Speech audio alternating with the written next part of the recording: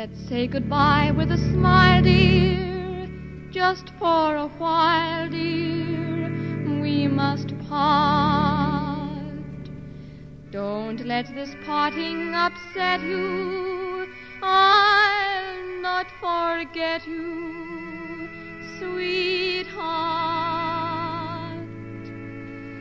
We'll meet again, don't know where, don't know when,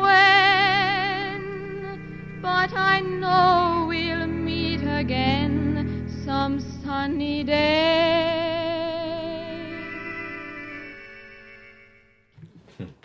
Hey, it's Ross Payne with Roleplay Public Radio. This is RPPR episode something. I don't know what number this will be, because I'm not sure when this will be posted. This is the Masks of Nyarlathotep post-mortem episode, because we recently finished the campaign, and Sean and Ann, however, will be moving away to a far and distant land. Known as Washington. Yes. You know, Where Ross, there's strange customs. And I really want you to culture. check the time because I'm pretty sure that is the longest you have ever spoken at the beginning of an episode without being interrupted. I know, it's... Yeah. We got it out of our system before you even turned the light Yeah, on. we, Also, He no faked us Tom. out. Yeah, also... There's that too. that's kind of tradition, so, though. That's This campaign took it pretty much has been a year since it started. Shanghai Bullets was started summer of last year. I can look up the 2014 exact for anyone trying to date that. Yes, and it is now June 13th, 2015. Oh my god, I dated this. Mass of Hello, Nyarlathotep. listeners of the future. Yes. We greet you. Since this will probably be posted in 2016. when the neuromancers are It'd here. be early 2016. Mass of Nyarlathotep is considered one of the classics of role-playing, the role-playing game industry, and it has a very long publication history and storied, and it has been played by thousands of groups over the decades, and I've run it once before in Call of Cthulhu, but this was before I was recording games for RPPR. In fact, it predates RPPR, and I wanted to run it again, but this time. So for my goals for it were to, one, run it in Trail of Cthulhu, because I like the gumshoe system, and two, to learn what and to take the lessons I learned from the first time I ran it, and from other sources like the Masks of Nyarlathotep Companion, which is a 600-page book about how to run this campaign. Let's do the math right now because I'm interested. So the book is, let's see, not counting the reprints of the handouts at the back, which are also reproduced in the main body of the text. The book is 208 pages long. Yeah. So there's a reference to source material density of 3 to 1. Yes. That's Well, but if you count the bolt-ons, it could very well be close to like 400 or 500 Yeah, well, pages. but those come from the companion by and large. I mean, that was the other thing. One of the lessons I learned was not to just jump into Masks cold, like to have an established group ahead of time. That's something the companion also mentioned. Actually, several other and people Dennis mentioned. Detweiler. And the idea was to start a prequel, run some adventures, get you guys used to it as a continuous campaign. And so that's when I ran Shanghai Bullets and the Dream Factory. And the Shanghai Bullets and Shanghai Factory probably had about another 40, or Dream Factory, probably another 40 pages worth of material. Yeah, so sure. each one is about 20 pages. So those two are not connected to Masks? No, Okay. no, not at all. In fact, the timeline is totally different because Shanghai Bullets was written for the 'cause 30s. It's Trail. And Dream Factory takes place about a year after Masks is supposed to, which is much closer because the big reveal in Dream Factory is that talkies destroy or prove to be more effective as a movie marketing thing than the using mythos sorcery to make your movies. Who knew? Yeah, exactly. And your cast is alive at the end. So Sunset of the King. That was a talkie. yeah, that was. Yeah. So my goals, aside from having Trail and having the prequel, was to make it my own. And because the first time I ran Masks very, very close to the book and only with the book. And this time, yeah. And so this one, I wanted to make it my campaign and to make changes to it based on what I thought would be a more interesting game, and also for your own your character goals and your character backstories that you develop. And so I wanted to make it a more unique experience, and I think that worked out. So so. Why don't we first talk about bubbles characters? Because you guys did come up with quite a few great characters, some lasting longer than others. But Anne, you're one of the veterans, one of the survivors. Yeah, you and Melissa having the few. It's very rare that the two characters who survived the entire way through. So never died. Well, except for that one time. And I think part of it's that we found out that we died. Yeah, your physical bodies died, and you were mentally transferred, and I'll get into that, the Yithian angle, in a little bit. Thank you, Yithian. I do appreciate that there were not any out-and-out spoilers in the online game for the Patreon backers. Yes. Because I did listen to that, and you didn't say anything about there being spoilers, and there was just enough stuff regarding them in there to be interesting without whelp. Well, yeah, I actually didn't think you would listen to it, so I didn't explicitly, and I'll get into that in a little bit, what Bill's talking about, but there is a tie-in game, Eclipse Phase, a game of Eclipse Phase called The Evac, which is on the Patreon, which anyone can listen to and download. But first off, let's get back to Anne. Yeah. Let's talk about Margot and Sylvie a little bit, because there was quite a bit there. So there was... first talk about how you came up with the idea with Margot and what you when you started out the campaign versus how she wound up. I mean, what was your process? Well, at the beginning, you gave us 4 types, and I just kind of took the last one, which was the armed helm and kind of the bodyguard for Bill's character. Yeah. So okay, I guess I have to pump a lot into athletics and firearms, and I really had no idea what those numbers meant at the time since I'd never played this game before. Fair enough. And it actually ended up working out pretty well. That's true. You were kind of an Annie Oakley. Because Margot became the murder machine for the group, though. Yeah. And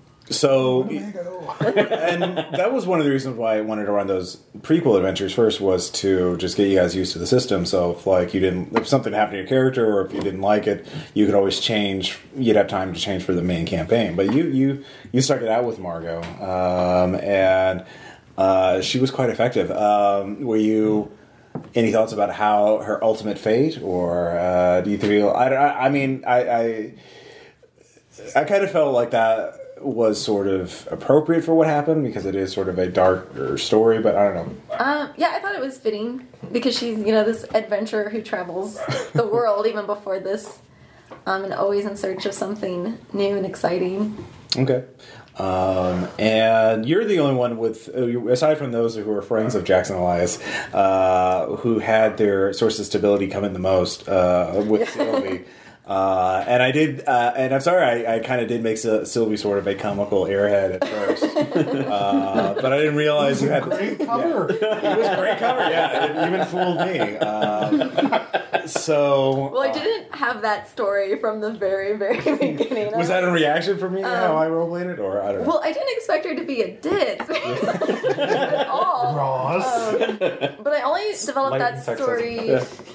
I think when we were on the East Coast of the U.S., and I was thinking of having her be my character. It's when we were in Boston. You told me about it when we got home. Yeah. Okay. But I didn't think from the very beginning. Yeah, because your character is very close to death at that. Boston was pretty dangerous. Boston was pretty scary. I was like, okay, I need to start thinking here. Who's going to replace Margot? Very good. So, Bill, you had a few characters. Yeah. So as a player, it kind of takes me a bit longer to get into character. I'm sort of okay with just staring at a bunch of numbers to begin with. I do like things to develop, but the thing is, with the potential mortality rate of, Cthulhu games in general, especially pulpier ones, especially this one, honestly, like, I'm having trouble even remembering my first character's name. At Simon this point. DeWitt. Yes, that's true. Thank you, Ross. Because he had the gangster vest, I remember. Yeah. To your frequent chagrin. No, not that much. Yeah, I guess I kind of stepped into the, like, hold the gap role a whole lot. Like, sort of, I remember Boston being the first time it really became apparent in that while Margot and Sulan were having adventures in the basement, and I think Sean was inveigling someone in the library because there were I was running books away with a and- book. That's right. I was doing the second story job on the third story, and like, not that I intended for it to go this way, but like finding the actionable plot. Yeah. And so, like, just in that there was enough other kind of breadth of characters going on, I was okay with sort of stepping into that kind of cynical competence role. At least I like to think of it that way. Maybe it wasn't. I don't know. There were some times I did my own thing and it didn't work out well, but I think it did more than it didn't. I think the best thing about that character was probably, like, insult distracting Nyarlathotep in the Mountain of the Black Wind. That was very good. It was pretty obvious, like, to get sort of the at least passingly win condition for the Kenya chapter. Sean's second character, Patrick, yes, the reporter. Yeah, I have some things to say about that. had to do the run and gun job, but you made it pretty clear pretty quickly that someone else needed to, be on distract duty for the giant three-legged tongue. Yeah.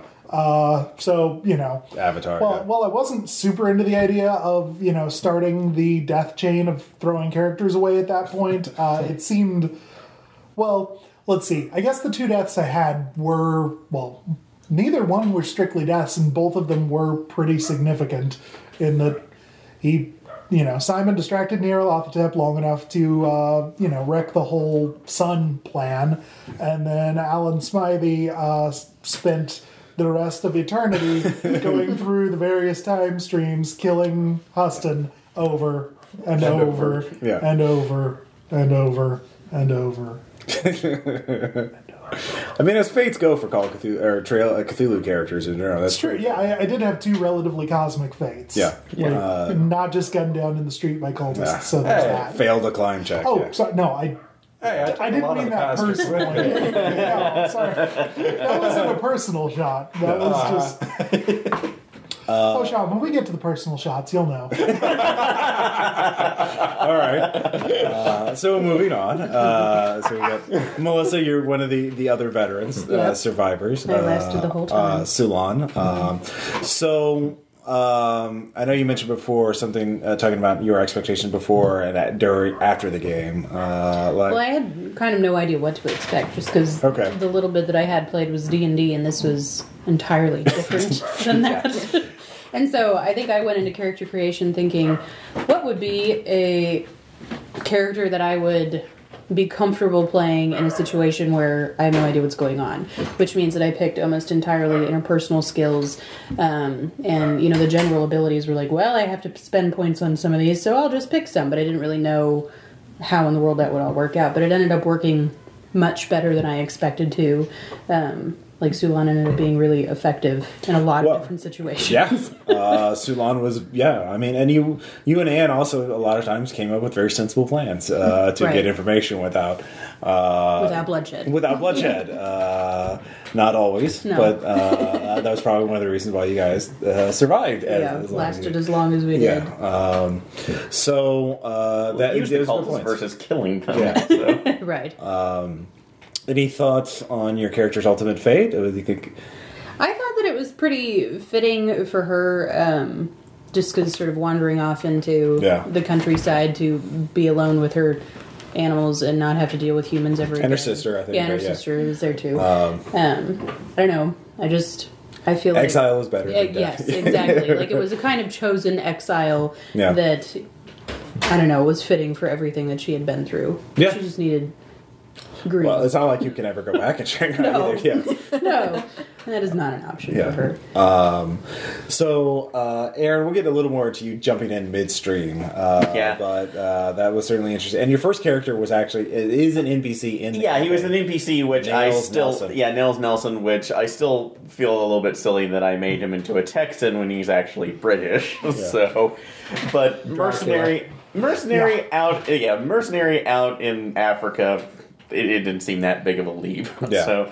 For him, but the hardest thing with him though, because because you gave me nails. Yeah. The hardest thing with him was that I was really trying to play him as somebody who was ignorant of the mythos, who he had just seen, brush wars, border conflicts, every other thing, every other rainbow of human atrocity, probably. But this was new to me, and it was hard, kind of ramping that up to the ultimate fate of saying, "Oh, I'm standing under Nyarlathotep's legs." So, which is that, but I thought it was a good one. Wearing a kilt, Lottie. Yeah. So, and of course, the sanity lost to that point was good up to where it just completely initiated his fight motive. So, which is how I'm justifying him just going in guns blazing to the end, which was still to the detriment because he came back and bit us all in the ass. Yeah. That's not in the campaign. That was just my idea. Like they recovered your body. See, so. I knew you were going to use him in something, so I was just waiting for that other shoe to drop. Yeah. Way to be the Tom of this campaign. Hashtag horrible. Unintentionally, though. So yeah, no, he didn't volunteer for it the first time. That being said, a Darlington is a Darlington. So, and honestly, Lydia, I did not mean to make her as foolhardy as her drug-addicted brother. Well, because honestly, I thought she was actually that ultimately she was kind of more the background character, just providing that support. That's one of the reasons why I gave her 5 in credit rating. So in case those issues where we came up that we credit needed rating money, was very useful. It was useful, although it was maybe just a drop of the bucket because everybody else wisely took it, so we didn't have to ever worry about money issues. But no, the only thing I was kind of regretful that I didn't use more was dreaming up until, the very end when I fell into the trap and somebody just had to follow me in. You could have left him behind. You could have left me behind. But I was going to back you up because literally going into near death traps is a Darlington thing. Right. So You could have just gone by yourself. A Darlington thing in that you had played one other character with that name and decided to turn one bad decision into a trend? It's called a tradition. All right. And your final character was kind of, and she was, I admit she was just kind of there, because as a cultist. Well, to be fair, and I mentioned this before in the podcast, but in the first campaign, the players made characters who were very traditional, sort of Cthulhu characters, which I'll make a professor, I'll make a detective, I'll make a reporter. But by the end of the campaign, KGB gun runner, KGB assassin, other KGB assassin, gun runner. Everyone was just a murder machine. What are your skills? Shotgun left hand, shotgun right hand. That was pretty much it. And so there was. I could begin to see that kind of evolution of characters going from I'll be an investigator. Just cultist for Nodens, kill all the things. Which that would be funny that ultimately, if you look at the evolution down, or the de-evolution, if you want to say that is that I had a character who had who was a fighter but had no idea about the mythos, going to the support role who had a little bit of knowledge of the mythos, and then right down to the full-blown cultist. I am Nodens. I take the kills. I'm still sorry I stole your bow, but there for anyways, and finally Sean from Monsignor Killjoy down. Any thoughts? Again, expectations beginning the game. Well, my favorite character was probably actually Killjoy. Yeah. My least favorite was Patrick. I was trying to kill him the entire time I had him. Oh, really? Well, the thing is that I wasn't expecting to die that evening, so I hadn't built up a new character already. So I had to come up with one on the fly that would reasonably be in the scenario, and Patrick was the only option because you had chosen to use my source of stability.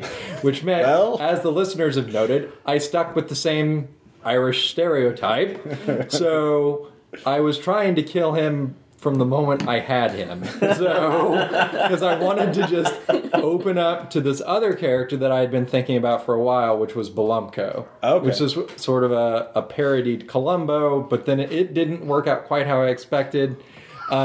It worked out it was frighteningly subtle. Yeah. It worked out a little bit better, though, because Ross actually gave me an artifact. So I really enjoyed the eye.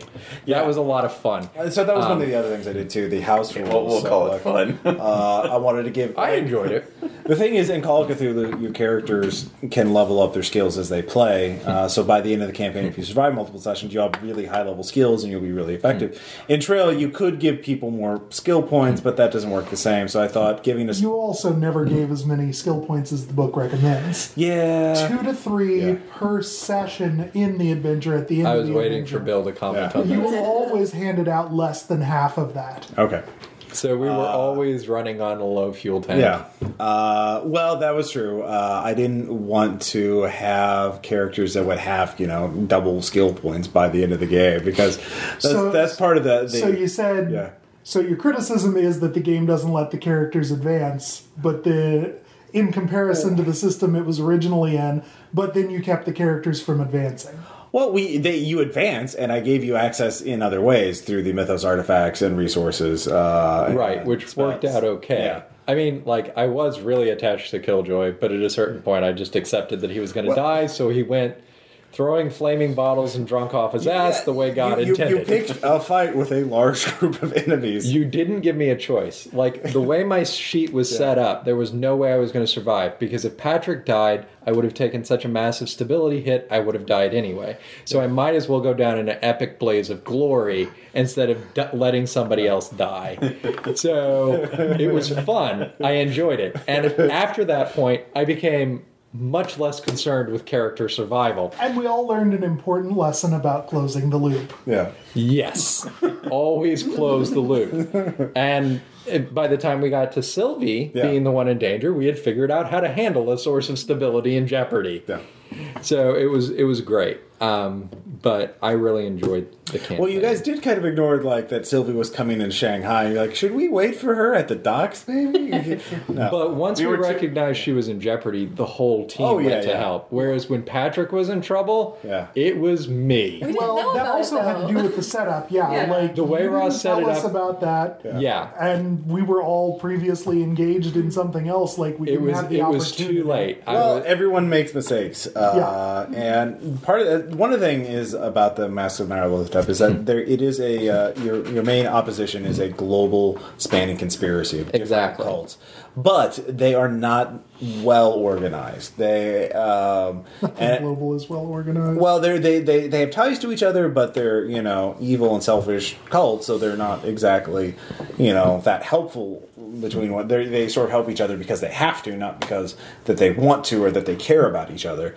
And so one of the resources I used for this campaign was Adam Scott Glancy, and he told me he's of the opinion that any group of well-organized and skilled investigators could roll up the entire conspiracy, which is this campaign I think has proven that, because you guys for the most part were far better organized than they were, and you were reasonably effective in coming up with plans and taking out local cells of opposition, identifying them and blowing them up. We actually worked really well as a team. Yeah. Having listened to the episode of The Unspeakable Oath since then, that he presents that opinion having never played or ran the game. Well, this is true.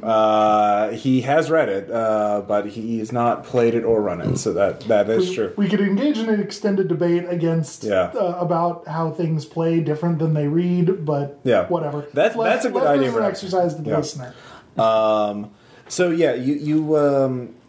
So one of the things we should probably talk about is also from Adam Scott Glancy is that one of the things that's also suggested in the Mask of Nyarlathotep Companion and is having what they call tentpole NPCs that help you, or having an idea, basically a framing device to help introduce new characters into the game and keep the campaign running, because basically there's a lot of ways that the story can go off the rails and basically fall apart. And like if you have a total party kill, and then somewhere in a sort of a minor encounter, if there are like if the cultists just find you, or like you tell everyone that hey, we're researching the death cult. Can you tell us anything about it? We're staying at this hotel. Yes, we can. Let me show you this ceremonial knife. Where does it go? Here. Yeah, exactly. Because I've read stories about groups of players who have done just that. It's like, hey, Mr. Gavigan, you know all about Egyptology. Can you tell us about this Egyptian death cult? You look trustworthy. I made bad decisions. You did, but you still would change. You didn't tell them what hotel you were staying at, or you switched around hotels. We were exceptionally paranoid. Yeah.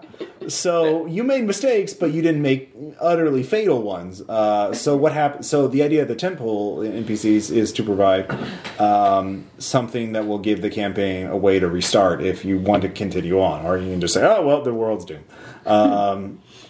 And there are several characters in the book that can do that. For example, Jonah Kensington, Jackson Elias's former editor, could do that. Erica Carlisle could do that as well. Really? Yes, because she wants to make sure her brother's dead. Yeah, that would turn dark fast. Well, he's not. He's not. You don't find out about him until Shanghai. I know, but as a huge betrayal at the end. Yeah. So these would be. So just make sure these were just characters that, in case one or more of the party was gone and they didn't have another hook, this was another easy hook to get them right another back team in. of PIs and Miskatonic. Well, we lost professors. the A team. You're the B team. Exactly. That sounds derogatory. Well, we got to go with the truth here. And so, in the first time I ran the campaign, I actually used the Serpent person in London as that framing device. I can see where that would work. Well, also Tom. Yeah, Tom. Yeah. Tom was on board with that. But for this time, also because of ties to other RPPR campaigns and other things, I decided to use the Yithians. Because the Yithians are not explicitly in this. But that was all you? Yeah. No. They are. Yeah. Aside from Australia, they are in Australia, and so I figured, the Yithians would want to get sure that people would get their comrade. Because really, to only have them pop up in Australia would feel like a really abandoned hook. If you've got this time and space-faring culture that can mind swap with people, and one of their own is split into three. Yeah. Although the split into three is actually also from the Mask's Companion. That is it in the book itself. You can actually see. Is it only trapped as a single entity? It is trapped as a Yithian. Okay, so that would be potentially even more. So there is art, and that's what a Yithian is. Yes. Well, Rugos Cone. That's Yithian how they're looks like. Yeah. And to be fair, also I did not use the full name occupying. of Ka. Yes. Ka.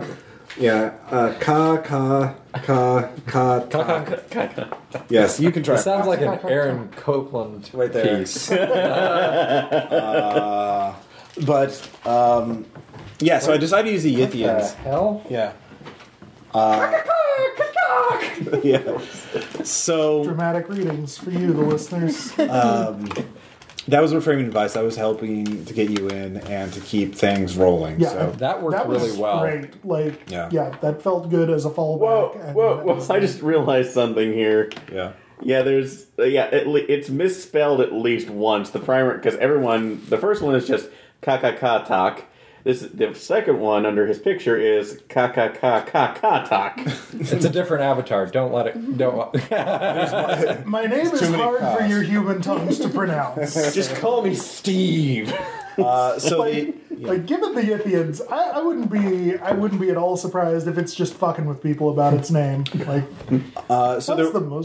was one tie-in. The reason I bring the Yithians up is because one of the things that Glancy had the idea for was, this also tied in one of the problems with the campaign is that there are several places that are basically very hard for to see any group of player characters surviving. There's death traps that if you make the wrong decision, you're going to have a bad time. And then there's the Mountain of the Black Wind. There's the Mountain of the Black Wind. There's also the Under the Pyramid in Cairo can also be similarly. We avoided completely. Right behind. Which apparently was kind of a choice because that was where they were keeping all the plot. You guys got some of the plot. We got plot. But in terms of if you want to know what the fuck's going on, we got Cairo. Right. That is something the players did in the first campaign I ran of it, and they certainly had a better idea of what was going on after it.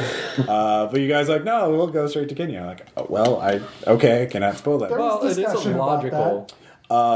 But so to avoid the TPK problem, and especially with the Man in the Black Wind, because you could choose to have it because there's 10,000 fucking cultists. Well, the thing is, just pay it. Yeah. Oh, and the Avatar of Nyarlathotep, and the High Priestess, and the Son of you're making your own case here. Well, the thing is, you can't say in the book to say that it's not. They show up when the ceremony's not happening, so it's not as many cultists and stuff like that. But why would you want to do that? Yeah. Well, here we are in this giant thing, obviously constructed for a set piece, and yet there's no set piece. Exactly. Well, so the first time, the players, most of them died. One of them got away, and then the serpent person said, "Here's some replacements." Who got away? By the way, I don't even remember. I think maybe Tom's character. That would make sense because Tom. Figure either that or Curry. Tom seems to always want to be the last man standing at all costs. Yes, that is his. So that's why I developed the Blue Thread and the Yithian, save game sort of. Yep. Which two of us did not take advantage of, but it was still cool. And one person didn't even have access to. No, it was a good tactical choice. Plus, I got rid of Patrick, which I was wanting to do since the. But the and so with the Yithian, that's why I added the reveal was what I didn't tell you at the time was that the Yithians can only send mines, through space and time. So your bodies would be, lost, and so they would just get you new bodies and put your minds back in those bodies, and that's why you woke up on the ship. But your minds traveled through space and time, and so I had a game set in the far future, in an alternate future, where your minds were trapped in comatose bodies, and cultists. Entirely different game. Yes, where cultists of the Yithians were trying to get you back into your right timeline. Oh, I thought that was Omri. Yeah. Well, Omri was the scientist at the end of the evac. She was the one in charge of it. So there's an Eclipse Phase game where your characters are basically the MacGuffins that the player characters have to protect as the world is ending. But it's a high-tech future, and they're all like cyborgs, and it's an action game. Are you going to say the name of this game? Or I said Eclipse Phase. The evac is the name of the game. So it's not canonically Eclipse Phase because it's not the Titans. It's not Nyarlathotep waking up and causing everyone to go mad. So that's a glimpse of the future of what happens if you guys fail. But they reset the timeline by sending you back in time. So it's just the Titans in the future. No, well, the Nyarlathotep is the Titans. Yeah. No, Nyarlathotep. You are the Titans. Yes. And Nyarlathotep. So there is a tie-in for you listeners at home, but that was sort of a conceit an experiment on my part to see if I could tie in games together and have sort of side games. On that point, who the hell is Omri and where did she come from? Because that's a good Anne and I are not familiar with that history, so if you could fill us in just a little bit. Omri is actually a character from a campaign that Aaron was in, Sense of the Sleight of Hand Man, which is a Call of Cthulhu campaign set in the Dreamlands. And that was Caleb's character. Who the originally male weird fiction author? Yes, it was the one that the original Darlington traveled with, and who Lydia was looking for. And in Sense of the Sleight of the Hand Man, the characters are essentially all addicted to opiates, and they're not just opiates, flat out opium. Okay, so that explains a few things, but don't adjust. They get in debt to a Chinese gang leader, and totally Chinese. Well, he's totally really a gang leader. And he forces them to smoke another drug. But this drug is actually a mythos drug that sends them, sends their mind, body, or sends their soul into the Dreamlands. Because he's actually a mythos sorcerer, and he's selling the souls to allies in the Dreamland, evil creatures. But they escape, and so the whole campaign is about them finding their way through the Dreamlands, which is this weird fantasy realm, and trying to get back to New York, back to their own time and place. But they can't; their bodies are already gone. So when they get back to Earth, they wake up in different bodies that are basically comatose people in an insane asylum. And then, so Omri's character, Caleb's character, was a man, but he woke up in a woman's body, and so he got a little crazy after that, and they went back to New York to get revenge on the gang leader. So after that, and also during that campaign... Which was why the Peach Blossom restaurant was all shot up when we got there. That was because we went in there and took care of that beforehand. So I was tying in that campaign as well. Also the reason why Caleb spoke the way he did is because when we went into the Dreamlands, his character was assuming that all the other PCs were figments of his imagination they were representing parts of his psyche. That was his running gag in Sense of the Psyche. Basically, Omri was imagining everything around him because he was just thoroughly insane. And he was already a weird fiction author hooked on opium. During the campaign, during the Sense, Caleb's character also becomes the chosen of Nodens. Like he can just touch. Nodens is the one that Omri's associated with the whole time. But the Yithians are kind of there's a weapon we could use against the okay. So that's how I tied it in. So that's also part of my thing about tying all my campaigns into one continuity, because make it the RPPR multiverse. Ross just loves Stephen King way too much. I do. If he can have a mythos, I can have a mythos. Pretty much. Ours would probably make more sense than his does. Oh. Well, maybe. Having read pretty much every Stephen King that concerns itself with the Dark Tower, it makes sense. Yeah, there's a wiki for it, Aaron. Yes. I've not read the very last Dark Tower. That's the only one I'm lacking. Okay, but have you also read all the other books that tie in? Yes, I have, and I still look at it going. Well, there's a difference between it being logical and considering some of them. Yeah. Some of them are admittedly poor writing, but it still makes sense. Yeah. But just turtle. That for a different discussion. Turtle question. What happened to Omri's eyes? Omri's. That same question. That's a great question. Yeah, that is actually just conceit on my part. I just figured. It'd be weird if she didn't have eyes. Well, I wanted to have it to be where you're seeing multiple versions of her through time. She's blind in the far future. Wait, so your solution was pluck her eyes out? Right. Not just make her older or younger. Right. We pluck her eyes out. Add wrinkles. Not like wrinkles or scars that you could notice. Not a tattoo. We pluck her eyes out. Make her blind. Not just blind. We plucked her eyes out. I think what Sean is saying is there might be a bit of a women in refrigerators kind of thing going on there. Yeah, just a little bit. What? Honestly, it was a minor detail at first, but you guys really fixed on to that. Okay, somebody having no eyeballs is not a minor detail. That's a pretty drastic switch of detail. It was also her version of herself in the Dreamlands you were seeing, so it's different. I don't know. It's just a stylistic. Jesus Christ! It was not a mistake, because I think it was just a choice. I think we want to know the reason behind that choice, Ross. Was it intentional? As your friends, we want to know. It's John Carpenter moment. It's supposed to look squicky, so it looks squicky. I'm proposing that as a new episode tag for both the main podcast and the AP podcast. That was a choice. That could be something in the future. If that replaces mistakes were made. I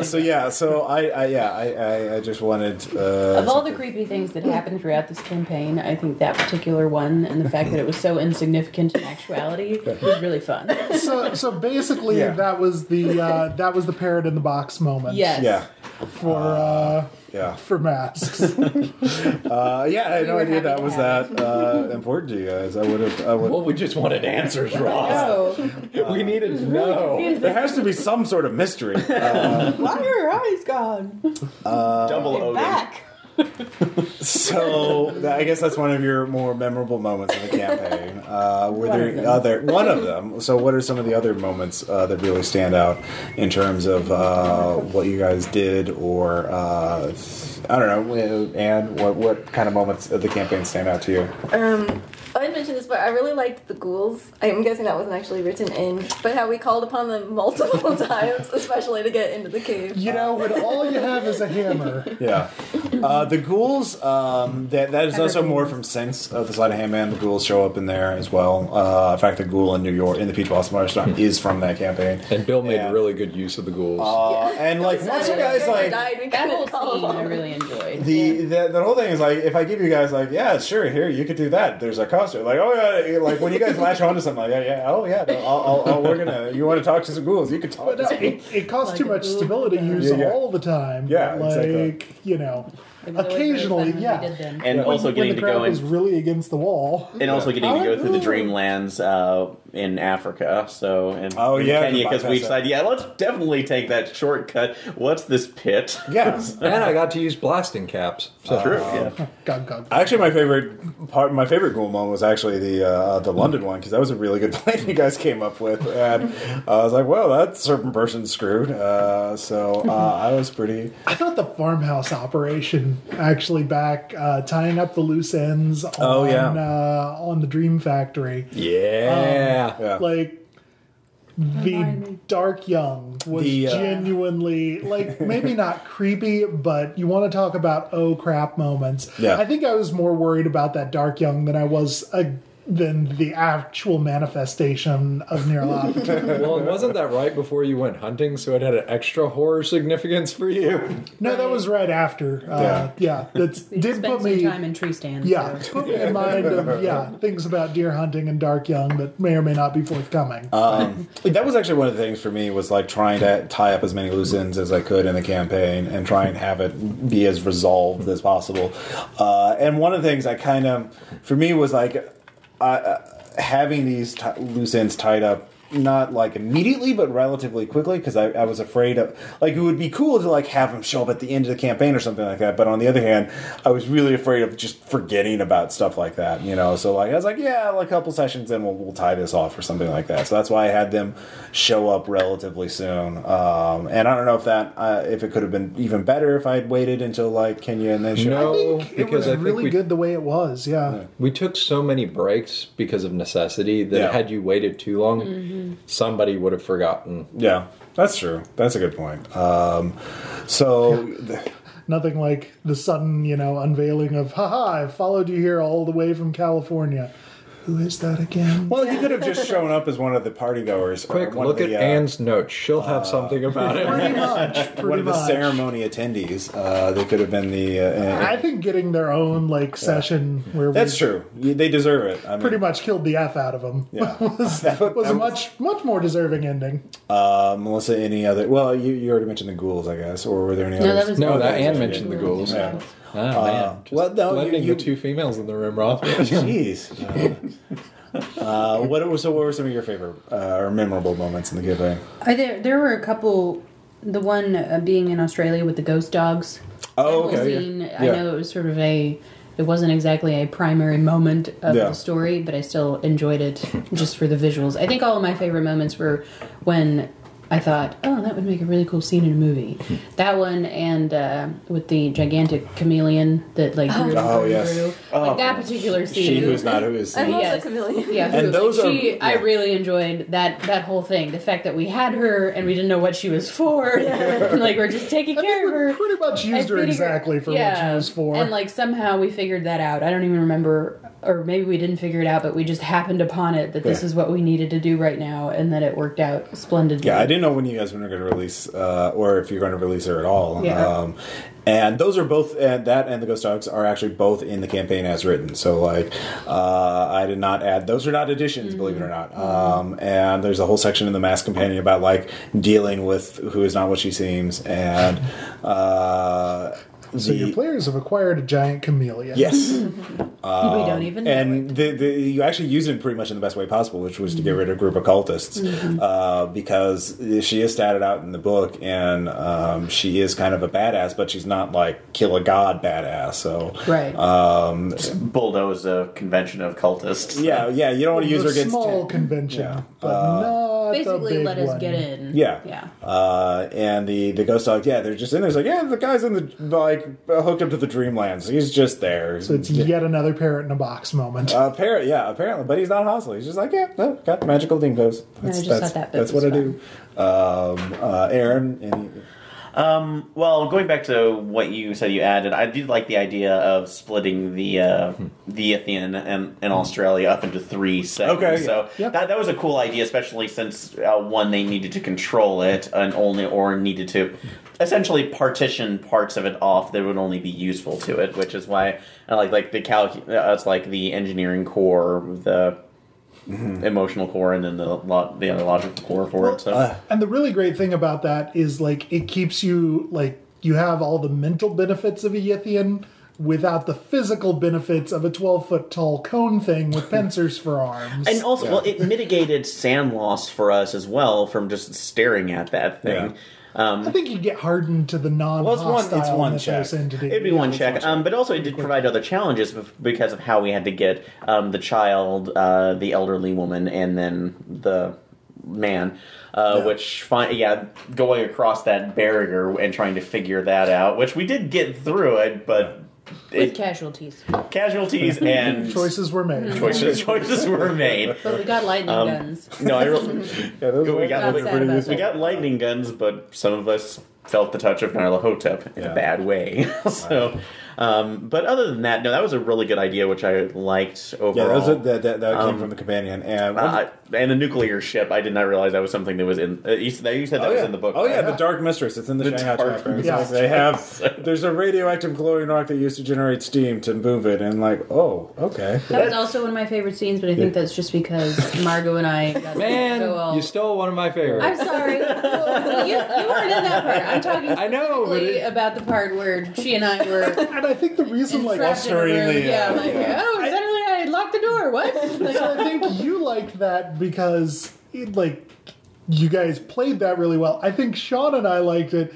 because the idea of you guys inveigling an Innsmouth dude, with all the psychosexual subtext of that, being female at him, and Ross played it off really well as, wait, girls are actually talking to me? I don't know what to do with this. Well, that was Dagon's blessing? No offense, but my favorite moments were actually the character-driven moment, the player-driven ones, like that, like that one, forcing you to play along. And normally you played along splendidly, and sometimes it was just annoying the hell out of you because we were rolling way better than you wanted us to. So Killjoy's death scene I loved because I took down so many cultists with me. And then the cone snail I loved because you did not expect me to see Jesus Christ. Somebody out there come up with Coney's Island. Please do a tie-in. I will pay you as much as Sean will to not do that. But my absolute favorite was Margot and Sulan against the Innsmouth guy because that was fantastic. It was so that was hilarious. That was the best role playing that I think we saw in the entire campaign, both from them and from you. It was one of the few times that, the fact that I was, pretty much a hooker, that actually finally made sense. It worked a little bit. And normally, when we do role play games, it's the silent kill everybody and then just stand back like a badass. But she jumped into the element and just started role playing like crazy, and I'm you forgot I'm a girl? Watch this. Wow, this is awesome. And then Ross played along beautifully too, because he's and afterwards he said, you know what, it actually makes sense that the Innsmouth would, it's perfect. And so Ross just let it go. The cone snail, though, that was just me. Okay, what was the issue with that? What was your obsession with the cone snail? I just wanted to see if I could do it, and I could. That all this was? Okay, because I didn't ask the role play equivalent of hold my beer, I guess. Yes. Yeah, I mean, if there's one thing overall that kind of did bum me out about the whole thing, I can totally get that.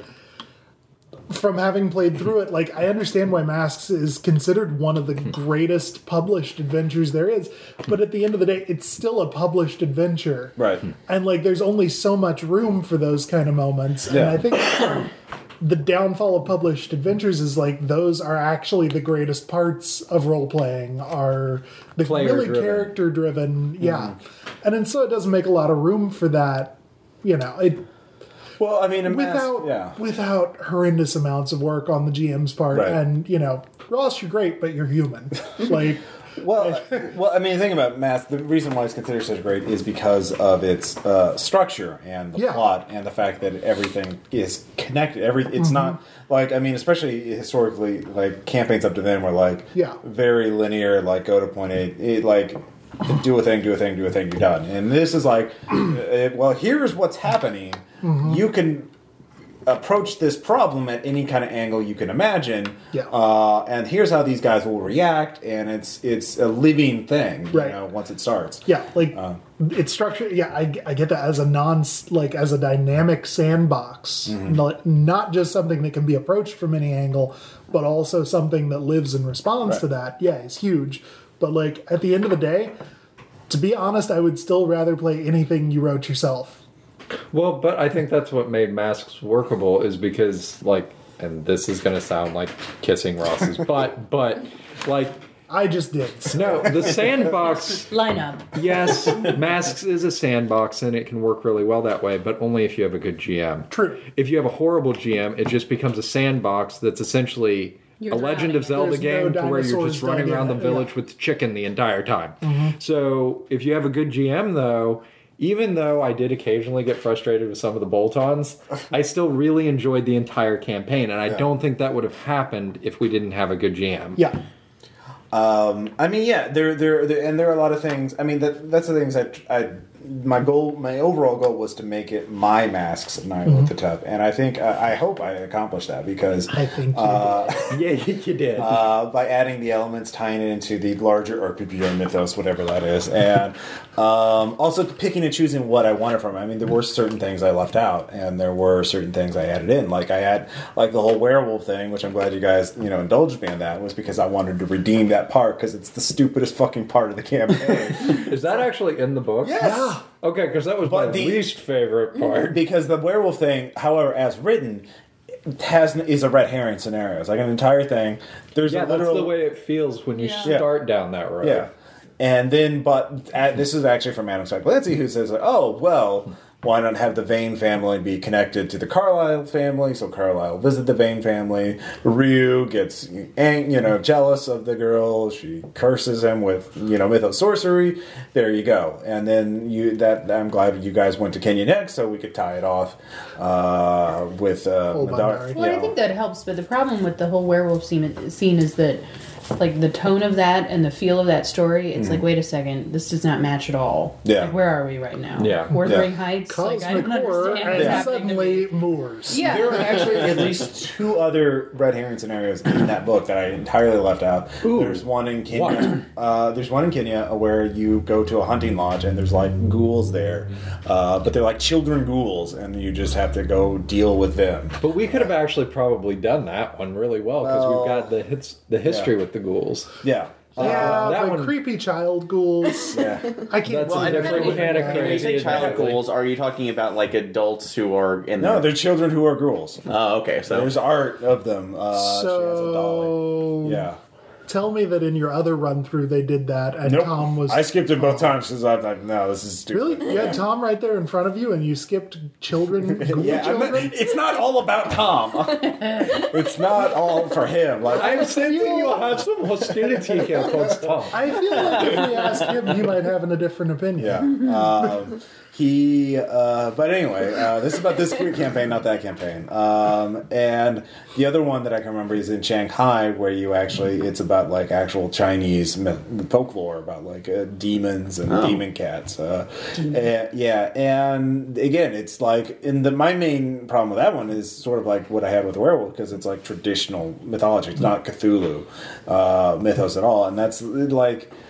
It's one thing to have Gothic horror with like vampires and werewolves, another thing to have Cthulhu. But mixing them up, like the whole point of cosmic horror is that we're not the center of the universe. We're just, beset upon by aliens that are far. And Gothic small fish. horror is superhumanist. Yeah, exactly. It's about God cursing people and stuff like that. So they're kind of feels. Yeah. So much about feels. Yeah, and so they're Well, they're basically two different forms of realizing that you don't have control. Right. One is lack of emotional and physical control over your own body. The other is lack of control over Full the fate stop. of the universe. Yeah, But with werewolves and vampires and all that, it's not really fate of the universe kind of stuff. Right. It's like fate of the individual. It's egocentric Yeah. loss Yeah, of and that's- control, and- whereas the other one is the loss of egocentrism completely. And compared in the scenario when you, you have one werewolf who's stalking the countryside versus standing in between Nyarlathotep's The legs on a magnitude. mountain. Yeah, you it feels- there's a sense of scale here that's. Yeah. I had no idea he Why was are we Jewish. thinking of werewolves? Wow. Not okay. I have not. I'm going to say this now. I have held back on any of those jokes because Why? I'm looking on Nyarlathotep's skirt because it could just be regarded as a funny thing. But I'm trying to stay classy. You had to take that road. It was you. We've already taken that road several times But during not- this campaign. But not At during least this Bill and I have. I don't know what you were doing. Irving Bear, staying classy. I looked up there, and the only thing I could think was Steve Buscemi. So I see your point, and I just felt the two kind of genres of horror were mutually exclusive. Yeah, they're not a great matchup. Yeah, Like, so they're that's both why I good things excised in the their others. own right. I kept waiting for Yeah, the like I Manther would in really that like to one. play a werewolf game completely separate Yeah. from. I think that'd be fun, but But not Werewolf, Yeah. the game. Nobody. Yeah. Sorry, White Wolf, we abandoned you long ago. So on Why its are path. you apologizing? Yeah, White Wolf They no don't longer need to exists. It's on apologize. its I have path. good ideas, but Indian werewolves. Or we could just play Werewolf, where it's like, oh, you a werewolf? Okay. Yeah. There, wolf. Even your copy of Werewolf is Do You Worship Cthulhu? Okay, well, all right. Moving on. So that's why, and certainly, like, as we, time issues became more pressing, I started cutting out other side ventures. Sorry. Well, no, it obviously has nothing to do. Yeah. There are people who take their time, and certainly this could have been. I know one criticism we got, or at least in the early episode, was that I was giving you guys too much information through NPCs. NPCs were too talkative, but for me, my thing was that I would rather you guys have all the information you need to make your own plans and make your own decisions. Rather, and certainly if you get to the NPC and get them talking, I think you deserve it. And two, there's Time. the time and logistics, like time between sessions, Right. and just limited Well, focus. and Thing sorry, is, though, for first-time folks playing a system like this, like Ann and I don't. Melissa. So and 3 Melissa out of too. 4. I don't think we would have had the patience to put up with the not getting anything out of an entire 4-hour session. Yeah. Like, which could that- that could conceivably happen though. But- I know, Well, but it but I is think- Well, if you pull theoretically the Charles possible. Chaplin, that's certainly possible. Yeah. I think too that that's a balance though, because if you get too much information too quickly, then you feel like, oh, I just walked up to the thing and it told me I didn't have to do anything Right. to get it. And Ross navigated that pretty well. Yeah. So, whereas Yeah, if you got to the point where he was talking to you, but it was never. I don't think I Right. made it that simple because first Yeah. you had to figure out who to talk to, and then were you actually going to talk to? What are you going to tell him? Like, Well, and I think especially early on, where I certainly didn't. I don't think all of us understood sort of the scope of how big this thing was. It's like, wait a second, I went to play with this story and hang out right here. Wait a second, we have to go to 6 more places before we even know what's going on. Well, And like, to cut you all possible breaks, Ross, like, we were aware of the potential time restrictions pretty early, and I think you managed that really well. But, like I told you after we wrapped the last session, I easily would have played this game for another 6 months, and I think, could have. like, Agreed not with 6 Kyra right additional months, but, like, stretch it out and let that go. Like, I don't think it was ever rushed. yeah. I think it was as fast as it could be without being rushed. Like, you did a really great job of working in the constraints you had. More love for Ross, yay! and also Yes. and also choice of system wise, taking it out of call and putting it into trail. I also thought was a good idea. One, because with the point spends, you could just get the information that you needed immediately without the possibility of potentially botched rolls denying it this critical information. Which, coming from experience of having to do a test play of a new scenario, that was just a run around. I was going to cut it open anyway, but I know you're amused at Melissa being my mom. That's, I was trying to moment, avoid crinkling. Yes. That's a good That's- thing. She was. It's etiquette for the podcast. I know, she's trying to be there. She's trying to be Did we polite. learn nothing from April Fools? Yeah. Nobody cares. Now that we- I've actually been thinking about that a lot, and yeah, I think it was a lot of fun in Trail, But, like, the one thing I will say, even on the pulp end of Trail, I think this is still a pulpier game than that. Like, if I look at, like, having read through and kind of preparing to play with the Dracula dossier coming, preparing to play Night's Black Agents, I think this would actually do better in a 30s themed Night's Black Agents because it is so pulpy. And they're, like, it's not actually, like, the superstructure is a mystery, but the substructure, scene to scene, is thriller. Like, you get information gets you in trouble. Repeat ad nauseum. Like, and given that the, you know, main villain's name is pretty much in the title, I think it fulfills the other, like, you know, sort of description of a thriller in that a thriller is a mystery where the audience knows who did it. You know? Yeah. I mean, one thing in the original Call of Cthulhu is that your characters are very fragile. Yeah. They can, a single fight with a normal person can end them if they roll, you know, if the bad guy rolls a 1 on their attack roll. Or a dog. Yeah, or a dog, or a horse, or a shark. Yeah. Well, okay, the shark's more obvious. Let's be honest right here, not to completely It is perfectly reasonable that a shark should be able to kill a human. No, that is reasonable. The shark was completely reasonable. Yeah. The dog was just bizarre. But about the shark, it's also been tested out. Yeah. Like, yeah. Anyway, dogs can kill people. I love dogs, but they can kill people. Yeah. They can, but anyway, pretty easily too. So one of the reasons why I want to use Trails is so you guys would have a little more narrative control. So your deaths would still happen. But we could, but it would be choose. But it wouldn't. You wouldn't go out because you failed, a single percentile. A single roll. You know, something like that. But I don't know. What do you think about the system, especially now that you've played enough? Like, Anne, do you feel like your character? Like for me, sometimes I thought maybe your characters were too durable or too like, like there's certain. Prove that wrong. Only yes. for female. Yeah. Oh. What?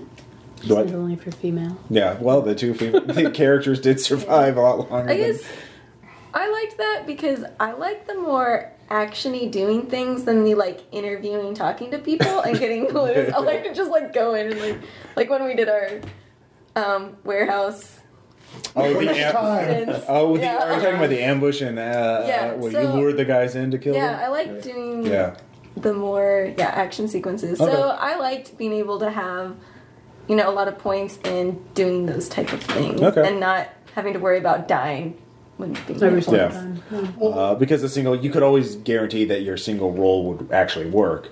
At least once per session. Like, but that could be critical. And certainly group stealth checks, I think, made a huge difference. Group stealth checks. You were outstandingly generous with that because that's not the way group checks work at all. Okay, yeah. Well, I felt like it would just, again, it's one thing to at least get into position as opposed to, the thing is, if I wanted you guys to make it really hard for you to get caught, I could set really high DCs, and like sooner or later you're going to run out of those points. Right. And I think I got the rules from Fear itself. At least that's what I learned them from. So that's what I was using. They had very simple rules with that. So I actually liked the heat component, which came later. I know that's from Night's Black Agent, but I actually like that better. Yeah, and working with that than like the constant stealth. Whereas there is a constant, like the heat has the build up. Everything you do adds into and causes an effect against it later. Whereas with stealth, as soon as it regenerates, it doesn't really have a consequence anymore. Yeah. So I did like that. Okay. Yeah, definitely. Next time I do a city-based game, it makes me really wish that we were going to be in town for the Dracula dossier with Night's Black Agents. But that would be fun. Well, save up your pennies, pick it up yourself, and run it in Washington. Let's see. One of the other things. One thing we talked about were group dynamics. You guys mentioned that you wanted to talk because you guys there's a lot of pairing up and splitting up and stuff like that. Like, my favorite example, of course, was Margot and Sulan going in the basement.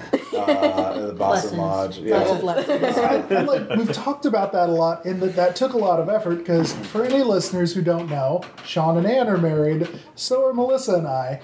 So until Aaron was around, like, we actively had to work against just separating don't just go with your spouse. Yeah, we found ourselves doing it by accident. Like, I don't think it was accidental. I think we just took the Emily Post system and just ran with it. well, okay, not accidental, but like unintentional. Like, it just weird, it felt natural, so we did it until we realized we were doing it, and then, well, Boston.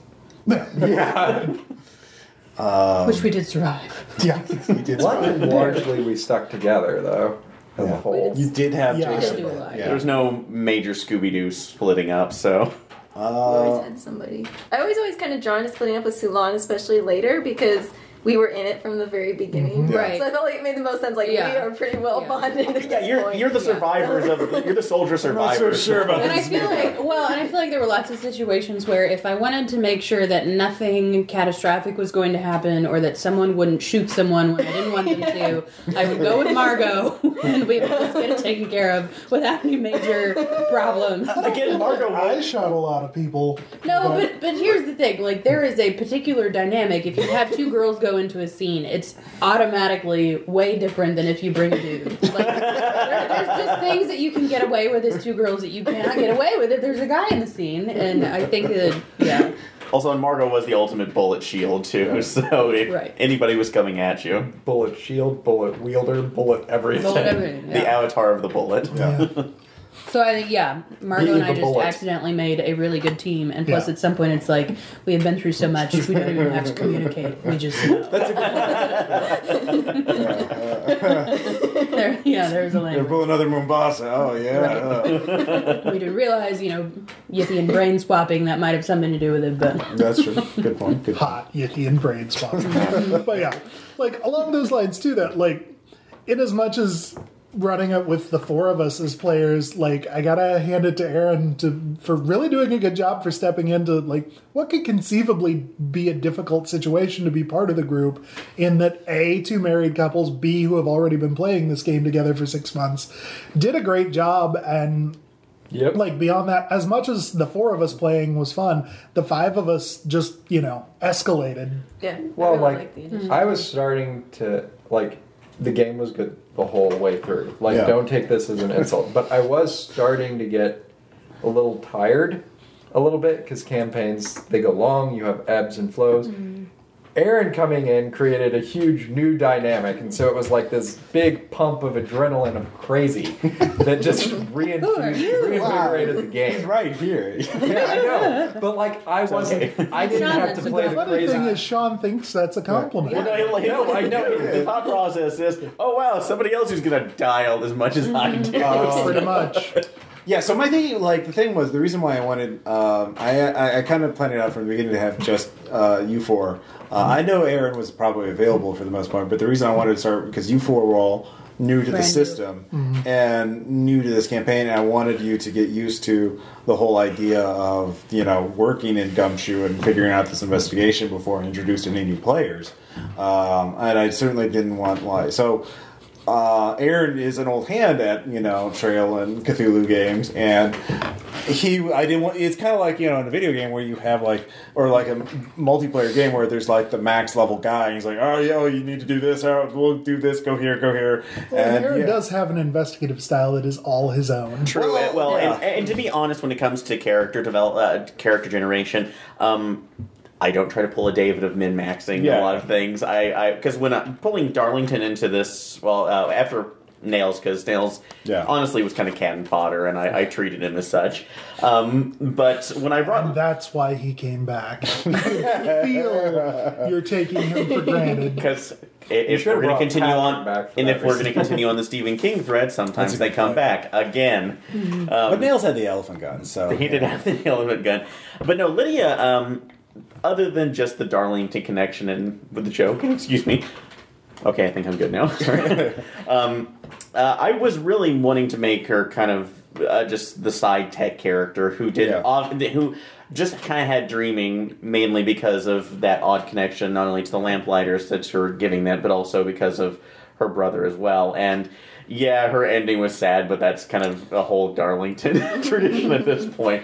But no, I was kind of I kind of made her to be the back support to you guys, so in case something should come up, because most of her skills were social ones. So about the plot and everything, do you feel like you understood everything that happened, or like were there any major confusion or questions that came up? Not that I can think of really, because again.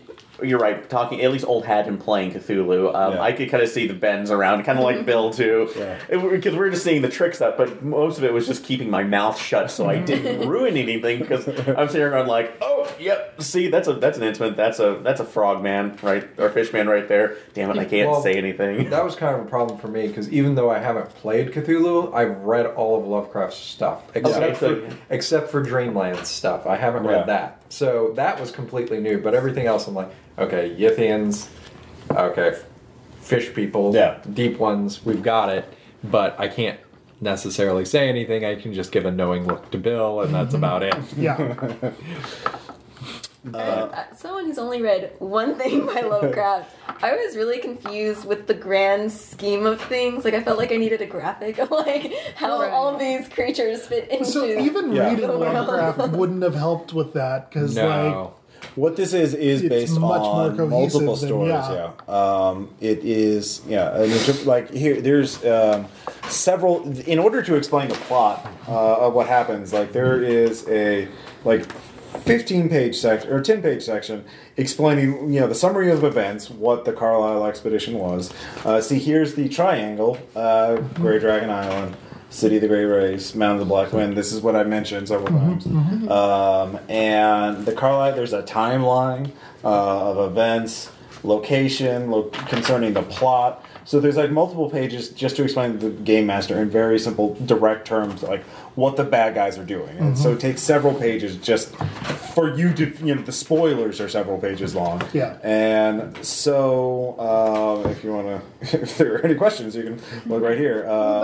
But yeah. That does kind of point to one of the other things that I wasn't super in love with, is it was kind of a Mythos monster mash. Not that there's anything you could have done about but I kind of like it as just a little bit of leavening or seasoning, in something. But the thing is an entire campaign. You can't have just like one type of monster or like one monster and then cultists the entire time. You need some variety, I think, if it's a campaign.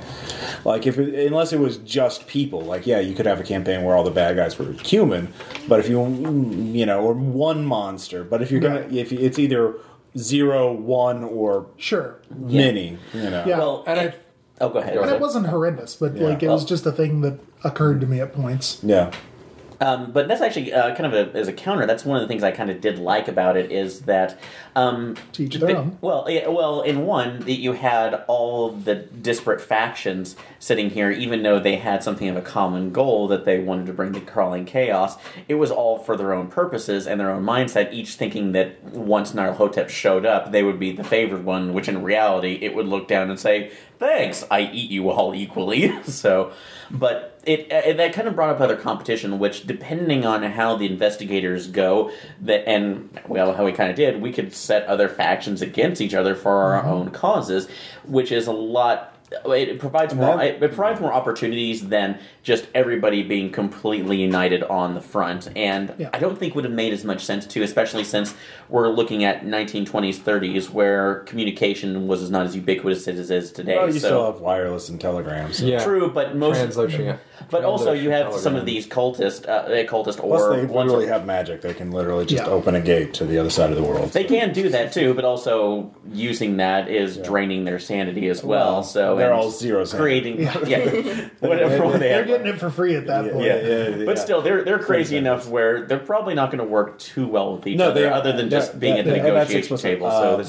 So that was another idea I got, mostly from the companion, but also from Glancy, is that they're bad guys. They kill people, they commit human sacrifice, they do a lot of really bad things, and so they're certainly killing each other for the sake of promotion is not beyond them. And so that was the thing you guys, I think, did best in London, but the idea of like setting them against each other. There were also two really clearly defined sub-factions of the faction. Yeah, which is not really... a pretty obvious idea. Yeah, it was not really, but that's not really expanded upon in the book, that you have these two cult leaders, but it doesn't really mention that what they think about each other or anything like that. But it's pretty easy to read between the lines. Right, and I think, like, in a metagame sense, especially having Sean in our pocket there, like, oh, really? Relations between, people from the Commonwealth and it's pretty and Egyptians in the 20s.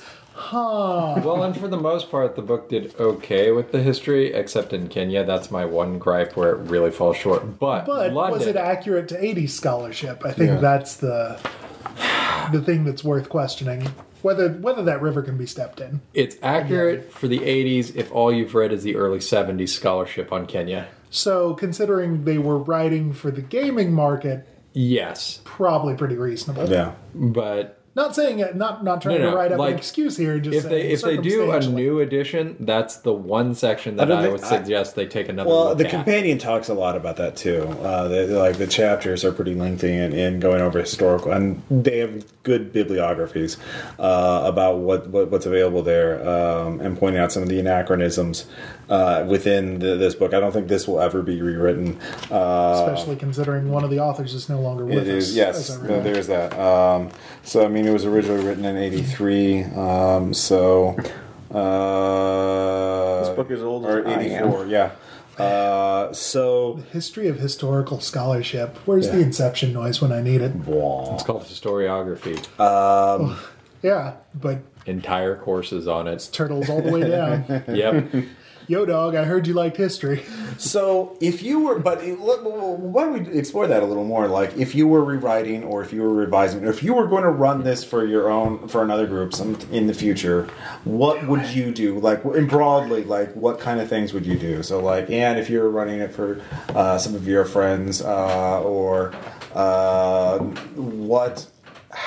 kind of things would you emphasize more? Just kick the door and shoot everyone, or more interpersonal, like talking to guys? Would you leave every chapter in, or I don't know? Any thoughts on that? Or not really. You have to start with me. Okay, I'm sorry. I'm just going left to right. It's my. We'll come back to you, Bill. What about you? I would probably steal the overall idea of the structure and then run something else entirely. Because like road trip, maybe.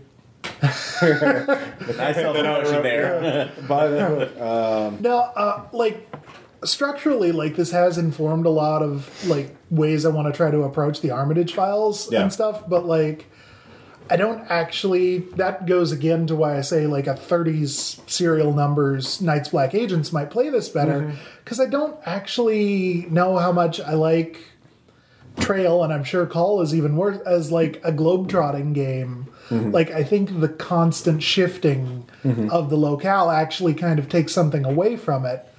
Like, because, especially the sources of stability and stuff like that. Exactly. A lot of that. And two, the more I thought about it, the more I kind of like, I've been on, a Lovecraft kick the past couple of years, like listening to the H.P. Lovecraft literary podcast and all that, and listening to them talk about the research on Lovecraft, especially in his letters and stuff, the degree to which like his fiction was the fiction of a place. Yeah. And like how with a lot of his correspondence, he, talked about that with Derleth about like, don't write New England stuff. I'm from New England. You're from Wisconsin. You write good Wisconsin stuff. Like, I think it's, obviously structurally this is great, but the thing the globetrotting kind of takes away from it is really getting kind of that, this is not the right word, but for some reason my brain wants to say mise en scene.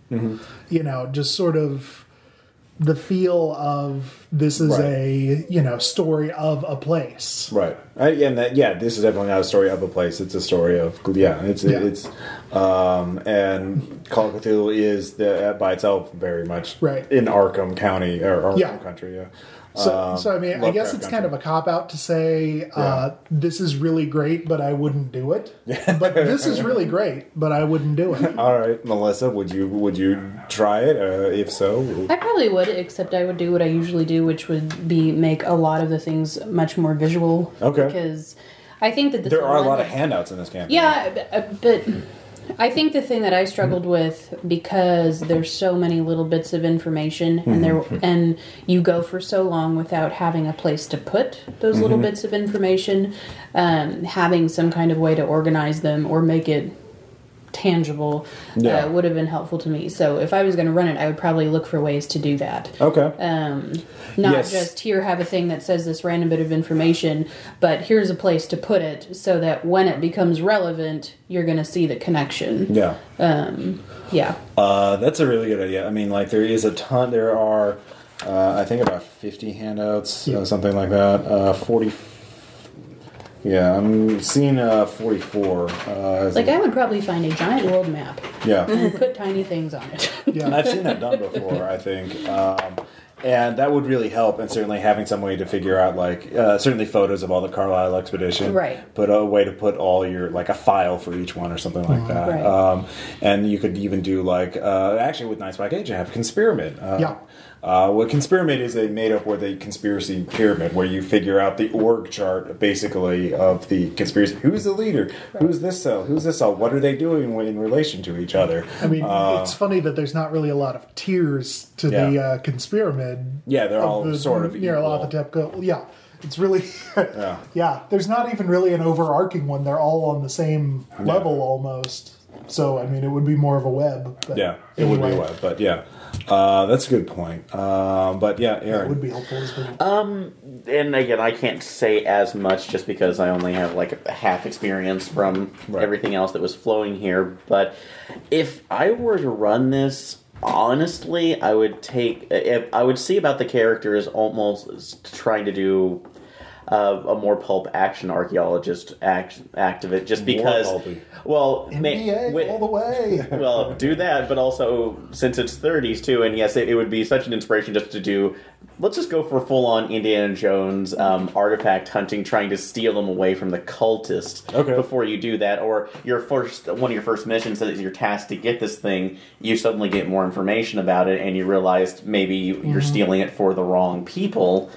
And then this belongs in a museum. So you would use the... this belongs in the pit, so the cultists can't get to it. So you could use something, an organization like the Pinhue Foundation as the framing device. Essentially, yeah. In fact, maybe not that one. No, actually, that could be a great thing. Like, they hire you as Egyptologists to get a thing that they need, and then you find out, oh no, the Pinhue Foundation is bad. Let's go contact the people at Mark. And then that's when you can possibly get in contact with a Yithian or another alternate organization like Lamplighters. Somebody who would say, "All right." That's when Jackson Elias shows up, and so you reframe it. So that's interesting. So rewriting that could work really great. So that could be a prequel adventure, and that leads into that. And then, like, let's meet in New York. Yeah, I got a hotel room. And then you can just begin off from that. And murder. Yeah.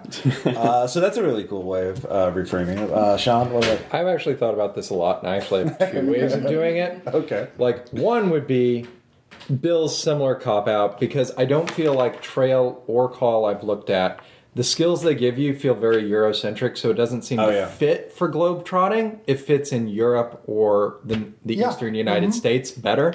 And so if I'm going to, if you're going to stick in the 1920s, I would just scrap the whole campaign, grab your Yithian angle, and run with it at the Locarno conference and the build-up on either side, the build-up and the fallout from it. It would be glorious with the Yithians trying to mess with that. It would, but I don't want to give too much away because I may eventually run that, and maybe I'll do it with you guys when I come. Okay, so your first idea is to make a new campaign based on the same idea. Stealing your Yithian thing. Okay. So nothing from Masks at all. Nothing from Masks at all. Just from Raw. Well, the only thing it's getting from... Can I get you a napkin because your nose is kind of looking a little... There's some brown on there. Well, the only thing it would take from Masks at that point would be the 1920s. Because I actually do not feel like this campaign belongs in the 1920s. If I was going to run it, I would retool it and set it in the late 1890s into 1900s, early 1900s, and culminate it in the Boxer Rebellion instead. And so that is actually pretty interesting. I think it would work much better because they completely ignore all of the socio-political developments that occur in the 1920s. So what's the point of even having it in the 1920s? You might as well run it earlier because they're not taking into account things like the Great War as much. That's mostly player-driven when it comes in. They don't take into account the League of Nations. You could play that up as a conspiracy, but they don't. There's so many things from the 20s that they just don't even consider.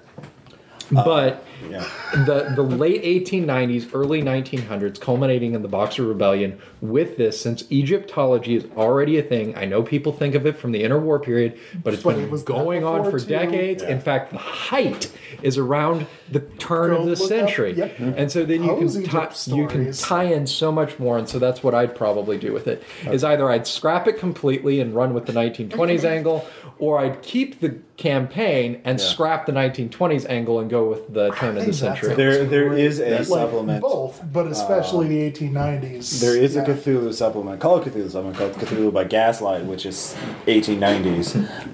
And I think the main reason that they set this in the 20s is, one, that was what the main game line was set in, so everything had to be Which makes sense because it's Lovecraft. Yeah. Like, it does make sense since most of his work is generated in the interwar period, and he does have that vibe.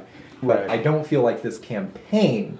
Well, I think the thing was that they wanted to have a race against time and have it globetrotting, and I think the 1920s is sort of the earliest period where you could get around the world in less than a year. There's a man named Jules Verne who would like to have a conversation with you. Like, you can get around, at the turn of the century, you can get around the world in a year or less. It is entirely possible. Well, but maybe, again, these are going to, like, the planes and, Okay, you couldn't have planes, but how often did we use planes? Once. We should have done it more, because that always worked better than the stupid docks. But we did it once. So nobody waits at you at the airport in the 1920s. Well, in one case that could actually, if you're in one case that could probably work easily, though, if you're wanting to do that, is just separate the pieces out into specific arcs. And then when you're getting to the next one, you can just say it's 3 to 5 months later when you're on another continent. So but like the turn of the century thing could still totally work if you want to do the tie-in that you did with the movies, because guess what? That's already a thing at the turn of the century too. So most of this stuff, I feel like the 1920s conceit is sort of forced the way it's written. Okay. But if you're going to write a huge campaign, like I can see it from a business decision, they wouldn't publish a 200-page behemoth to go with their second-tier product. Well, there are interviews in the Masked Companion with the creators of it, and they can explain more in there. So I won't. So get the Masked Companion, basically. That's sort of the big lesson for this. Get that book if you want to run this campaign. Buy this book that Ross didn't write, but he still really likes. I do like. I did talk to the guy who was the editor. He's not getting any money for plugging it. He's just doing it out of the goodness of his heart. So Anne, if you had some time to think about that, his cold heart. I guess my main thing was it's just there's too much all over the place. So I think I just have to pick either like just the Carlisle or just one of the cults. Okay. And focus in on that. Kind of like how Bill said, like one region. Yeah. Because I'm like, wait a minute, we like did something with like gangs in China, and then we ended up doing like people in Hollywood. All right. Well, those two adventures are not in the campaign. Those are the prequels. That is fair. I just had those so you guys would actually already be investigating cults before you just like. I don't want you to start like, dude, you all know is murdered in New York. You must travel the world to avenge his murder. No matter what, it's a little thin motivation. And like especially in the 20s, like Nyarlathotep kind of has an old world kind of feeling. Yeah, to where with kind of going with an American setup for most of us. I suppose your first character wasn't, and neither was Melissa's. But even so, like it just feels weird. Like. Yeah, either we're going to start with, the sort of things you started with, or, Hooray Yig Cult, or, Ithaca or something. Well, there's a campaign for Ithaca, which is out of print, and I can't afford it, because it's like $200 now. Walker place, but I guess, apart from setting it backwards, the other really interesting thing I could think of would be, what would it be like to set it forward? Oh, you yeah. know, bring it forward Indiana in time. Jones. No, even further. You Like could do it I'm in the talking modern like day, yeah. Delta Green era. Yeah. You know, I- what is the overlap of the Venn diagram for Masks of Nyarlathotep and Stephen true. Alziz? You could make the Maoist revolt, Pol Pot, all of that as part of cultist stuff, Yeah. and work that in. Oh yeah, set it in the here now. I mean, Shanghai certainly could house dangerous cults. Yeah, all those cities. Yeah, it could. I think I've heard some people talk about or read some of that a little bit on the internet, but that would be a really interesting take on it. You have to do a lot of work.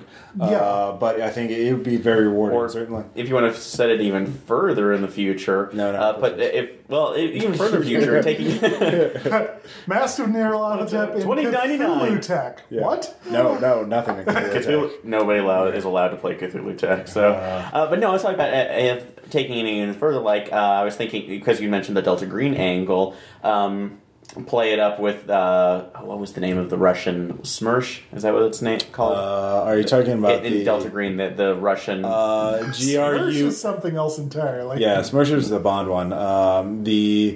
It's GRU 8, I think. GRU 8. Yeah, so it's a fictional cell of anti-Cthulhu Russian within the GRU. Yeah. So it's like Section 8 or something like that. So, boy. But Countdown mentioned Smersh, I think, but I could be wrong. But in any case, I can tell you right where. But saying that they got a hold of something, experimented with it wrong, and Chernobyl goes up as a cover. Anywhere in the near future. I think we're just speculating about Russia, ideas of campaigns we'd like to run. which was the last episode of After Hours. Yeah. So. Still, it was fun.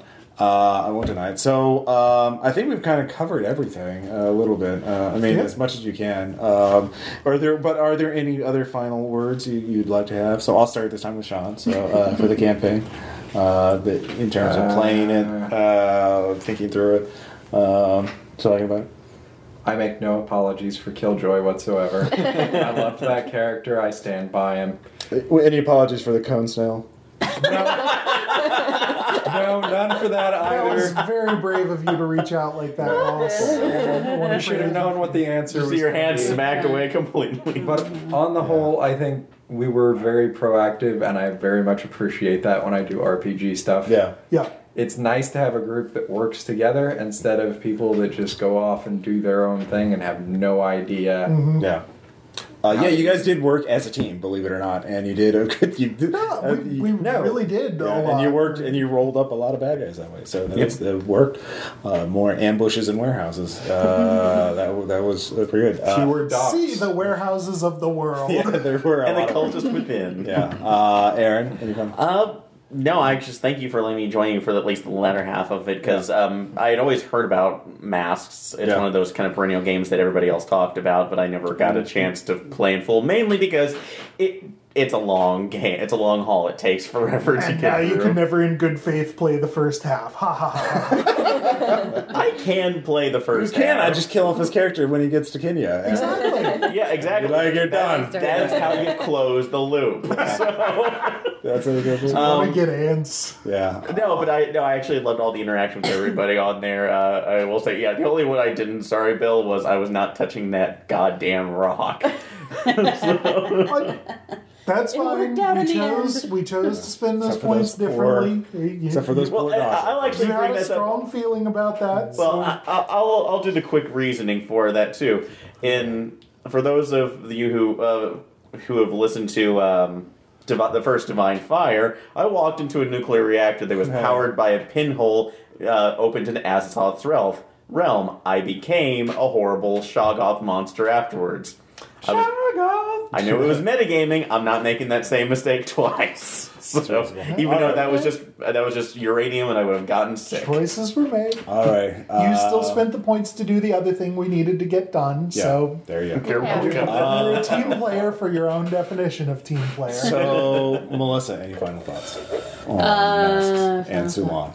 Oh, so the one thing that I do want to say was that I was having fun, but the moment that I was really hooked was when I got to ride the horse and kill the giant flying monster. Oh, the hunting horror? Yeah, the hunting horror. Oh, and suddenly I was having a whole lot of No, this was all the way back in New York. Oh, yeah, really? like Okay. way back at the beginning, Okay. because I had one random point of writing, and I had regretted it. I'm like, I'm never going to use it. I'm never going to use it. And then I used it in the most wonderful way, and I thought that was really fun. yeah, that was when I did Kool-Aid Man with the truck. Yeah, no, that was at Erica Carl. That was awesome. Like, Yeah. yeah. in as much as Killjoy antics frequently maybe weren't the best choice, that was that one time really it works. really worked out. Like that whole scene was we were all scattered, like none of us were together, but all of us got to do some random really cool thing. Yeah. And I like after that, I thought that was really fun. All I was right. pleased with that. That was it. I think this was a successful campaign because there's so many scenes like that. It's like, which one was that? Oh yeah, that was one. Kill the flying horse with the horse. So, remember Bill, how. any final thoughts? Yeah, like I did.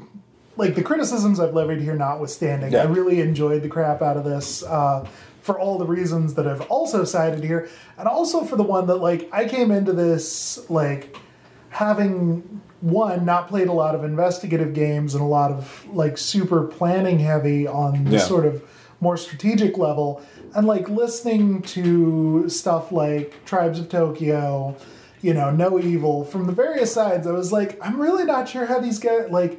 How do you learn how to do that?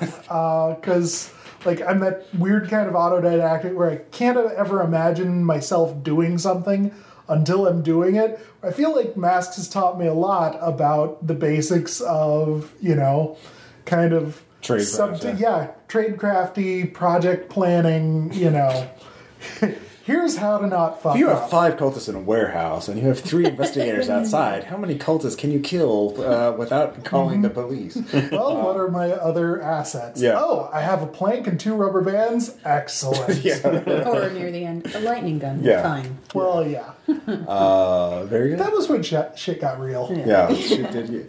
Boy, you guys really used up all those lightning guns. I love lightning guns. You didn't give us extra points, but we had guns. Yeah, that's true. And so finally, Anne, any final thoughts on Mask? Well, I really liked it. It took me a while, I think, to get into it in this system since the first I was familiar with D&D, and it was really tough for me to spend points. Like that drove me crazy. I'm like, I can run out of points. This is not cool. So I didn't want to spend them. I wanted to save them.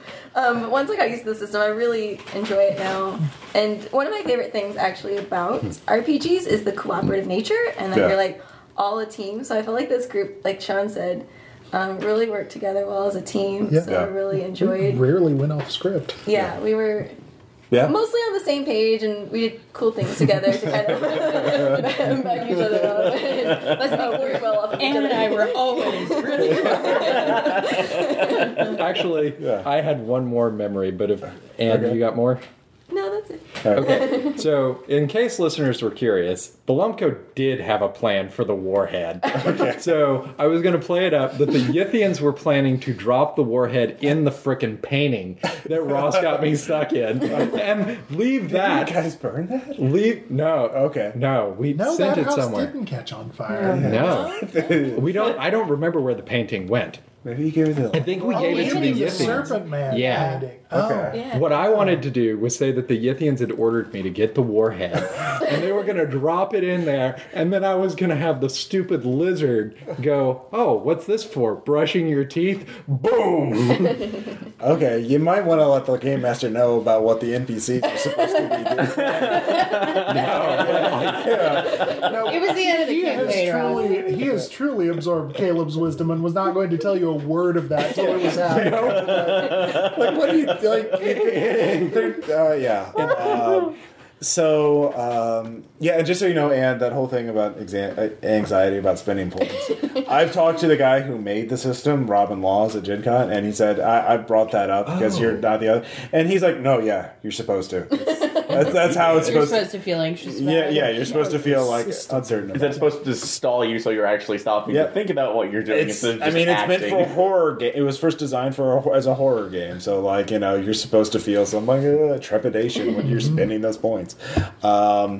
So my final thoughts. I'm really glad I got to finish this and run it, and we are and that you all really got into it. That you guys really embraced it, I mean, it was a very I know now not to know what to expect from players when a game or a campaign starts, but I'm really this is the best case scenario. I was gonna say, of all the things I have been around for and seen you, it took this one for you to learn that? No, I've known that. I've learned over the years to do this. Does he end every postmortem with that statement? Yeah.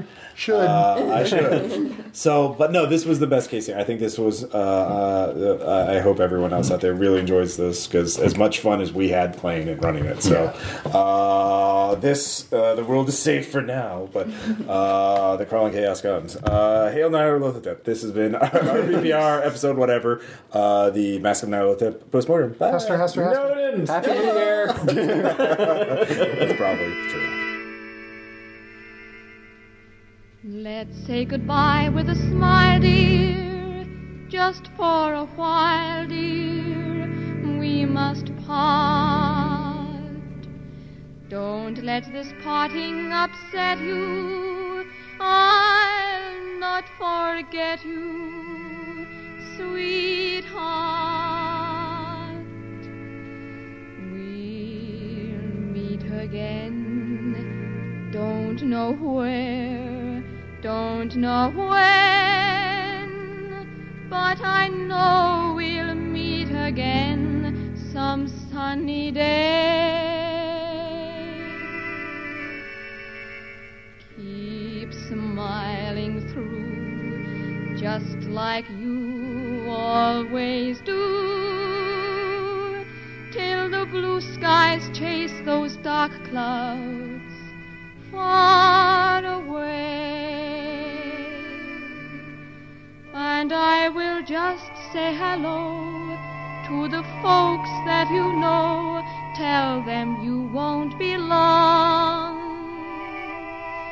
They'll be happy to know that as I saw you go, you were singing this song. We'll meet again, don't know where, don't know when, but I know we'll meet again some sunny day.